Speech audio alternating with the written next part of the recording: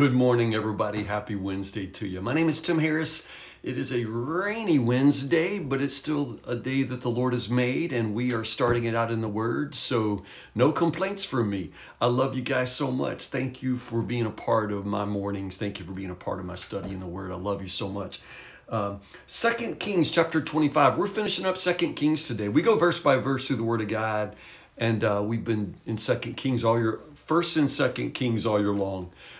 So in some ways, I'm kind of glad that we're leaving Second Kings, leaving the book of Kings. But I'm also, gosh, it really makes me sad. It really, really does, because I just remember how we started with Solomon and how Jerusalem was built up and how his palace and the temple were built. And remember how we were just dragging each other through those long chapters where every detail of the wealth of Solomon, that great bronze sea on the pillars and all of that. And then today, just to watch it all be destroyed is just really, it really makes me sad. Jesus talks about Solomon and all of his glory, and this is what we're talking about here. Solomon's glory is destroyed here as Jerusalem falls. 2 Kings chapter 25, very end of the book, verses 1 to 30. Again, just notice we are talking about the end of David's monarchy. He was promised to have ruler on the throne forever, and we're watching the Davidic monarchy and the city of Jerusalem here come to an end. Now again, that's complicated. We all know the rest of the story, but as far as this story goes, this is sad and it's devastating. Now, for several chapters, we've known that this destruction was a done deal. I mean, God had declared it. The sins of the people brought it on. This is the consequences of their sin. It's the harvest of what they have sown. And so in that sense, it's been inevitable, but the details are still really, really sad. Verses 1 to 7 is Zedekiah, the king who was captured. He is blinded. He is taken off to Babylon after a 2-year siege of the city of Jerusalem. The wall begins to crumble. There's a severe famine. It's just terrible. Now, the focus is, always on the kings, like King Zedekiah here, but I think the kings always, also represent the people. So, his exile into Babylon, his blindness, all of that, just sort of, I think, lets us see more and more of the fate of the people as well. So don't miss that. Verses 8 through 12, we're talking about the destruction of the temple. It's just terrible.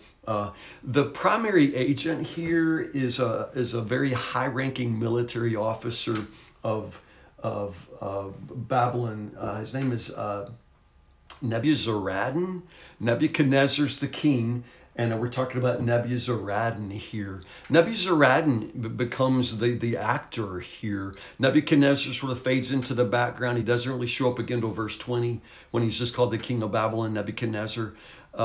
Yahweh, where's God in all of this too? It's just amazing that Yahweh himself makes no appearance, except that we know from the prophets that Nebuchadnezzar, evil king that he is at this point doing God's will, because God has declared the destruction of Jerusalem. So again, God and Nebuchadnezzar both don't have to take the stage, because they are basically doing their work through this official Nebuzaradan.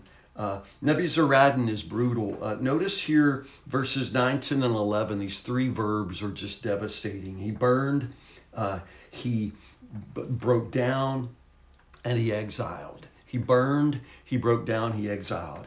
He burned. Burning, of course, shows total mastery and also just this incredible lack of pity. Burn it to the ground, And so he burns the temple of the Lord. He burns the royal palace. And again, I just keep flashing back to when Solomon had all of these things constructed, the cedars of Lebanon and all of that, man.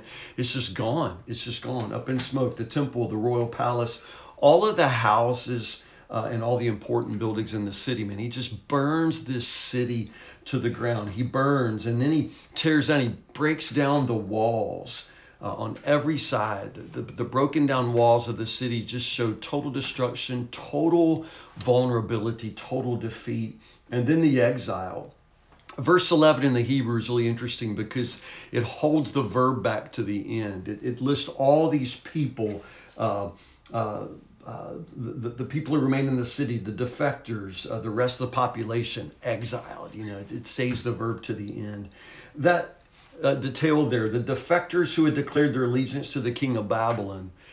Don't forget, and we haven't read the book of Jeremiah together, we'll get there, but Jeremiah is one of those who would be in that number. Jeremiah always preached and counseled the king to surrender. In other words, this is a done deal. God has declared it. It's going to happen. And nothing good can come at this point out of resisting what is inevitable. It was Jeremiah who encouraged them just to submit, surrender, because this was not going to end well if they tried to fight. And also, if you read over in Jeremiah, I think it's chapter 40, you get sort of Jeremiah's story on this. Nebuzaradan knows about Jeremiah, according to the book of Jeremiah.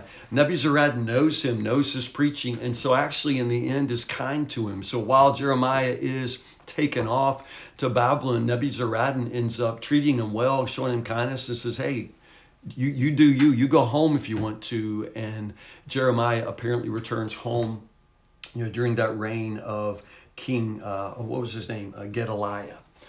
And so, again, just interesting there where Jeremiah is one of those defectors and incidentally, is treated with kindness by Nebuzaradan. But anyway, the temple itself is destroyed. Notice verse 12, the captain of the guard allowed the poorest people. We're talking about the rural folks here.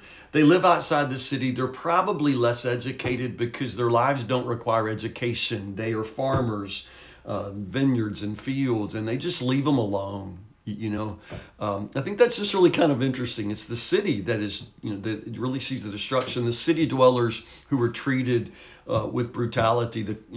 It goes back. A country boy will survive. And the country folks, they just go on about their lives because their lives are less caught up with what happens in the big city. They're just going to continue, feeding the chickens, collecting the eggs, working the fields, and living their lives. I think that's just kind of interesting. We go on from there, verses 13 to 17, the temple treasury, anything at all. I mean, how many times have they ransacked the temple? How many times did the king, run short, and so he went and got, something out of the temple and hocked it? How many times? But you can see here, man, they're down to ash buckets, shovels, ladles, door stoppers, anything at all. Printer cartridges, old telephones, whatever is laying around the church house, y'all. They're just picking it all up, but including that gigantic bronze basin. It was kind of too inconvenient to get the pillars and the bronze basin. You had to tear the place down to take this stuff out, and now that's what they've done. They've taken the bronze water carts, and on it goes. There's nothing left now of the temple. They've taken it all. The pillar, the bronze pomegranates, all of that is taken away. That's so sad to me. Again, I just remember, I wasn't there when it was built, but we read all that, you all, and just to realize, man, this is gone. It's built in such glory and celebration and destroyed with such indignity. It just kind of breaks my heart. Notice there also the end of the bureaucracy, 18 to 21, all of the people, anybody who was anybody with influence, anybody who is part of government, all of that is just sort of dismantled. They're all taken to Riblah. Nothing, if you're taken to Riblah, it's never good for you. Notice there, that's where the king of Babylon, Nebuchadnezzar, makes his appearance, and he himself puts all of those people to death. Again, it's the power structure. It's anybody who might have a degree in political science or anybody who might have enough wits about him to try to organize, and it's all over. The power structure is destroyed there. Gedaliah becomes sort of the puppet governor there. King Nebuchadnezzar appoints him there. He is ultimately killed, of course. You can see that there. And that's kind of what you see here. Actually, the story kind of ends in verse 21 with the destruction. That's kind of where it ends. And you get these two kind of conclusions. One is Gedaliah, and then you notice he's killed all the people of Judah from that point, least to the greatest. Man, they flee to where? Verse 26, they go to Egypt.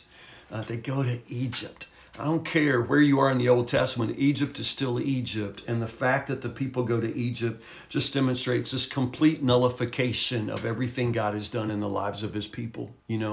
Like they're right back where they started. They go back to Egypt. So that's one conclusion. And that's dark and that's terrible. Like I say, that's a reversal of everything that God had tried to do through the lives of the people of Israel rescued from Egypt. They all just go back.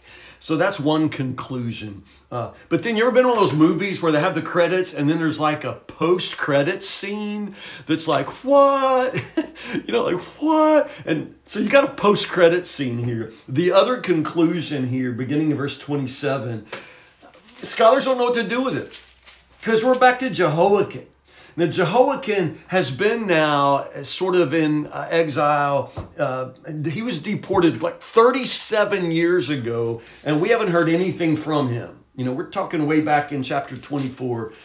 Jehoiakim was taken off, but now it's like all 37 years later, we see him again. It's like, what? I forgot about him. What? And then we find out Nebuchadnezzar dies. What? Nebuchadnezzar's dead. There's a new king in Babylon, and the new king decides to show kindness to Jehoiakim. So he gives him some new fancy clothes to wear and starts letting him eat in his presence, eat in the royal dining room. And so it's like scholars don't know. Is that hope?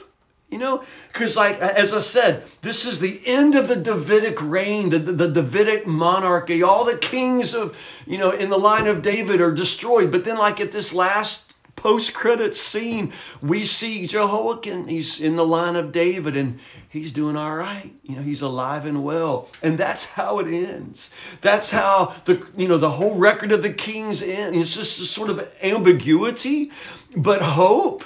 Because it's not all over. We still got one of David's, line. And it turns out he's in exile, but he's doing pretty good, So there you go. That's the end of the book of 2 Kings. Y'all, we did it. Way to go. I knew you could do it. I know you tried to quit on me several times in 1 and 2 Kings, but you got to the end and I did too. And gosh, I loved it, y'all. I really enjoyed that. Thank you for that adventure in 1 and 2 Kings. So here's what we'll do next.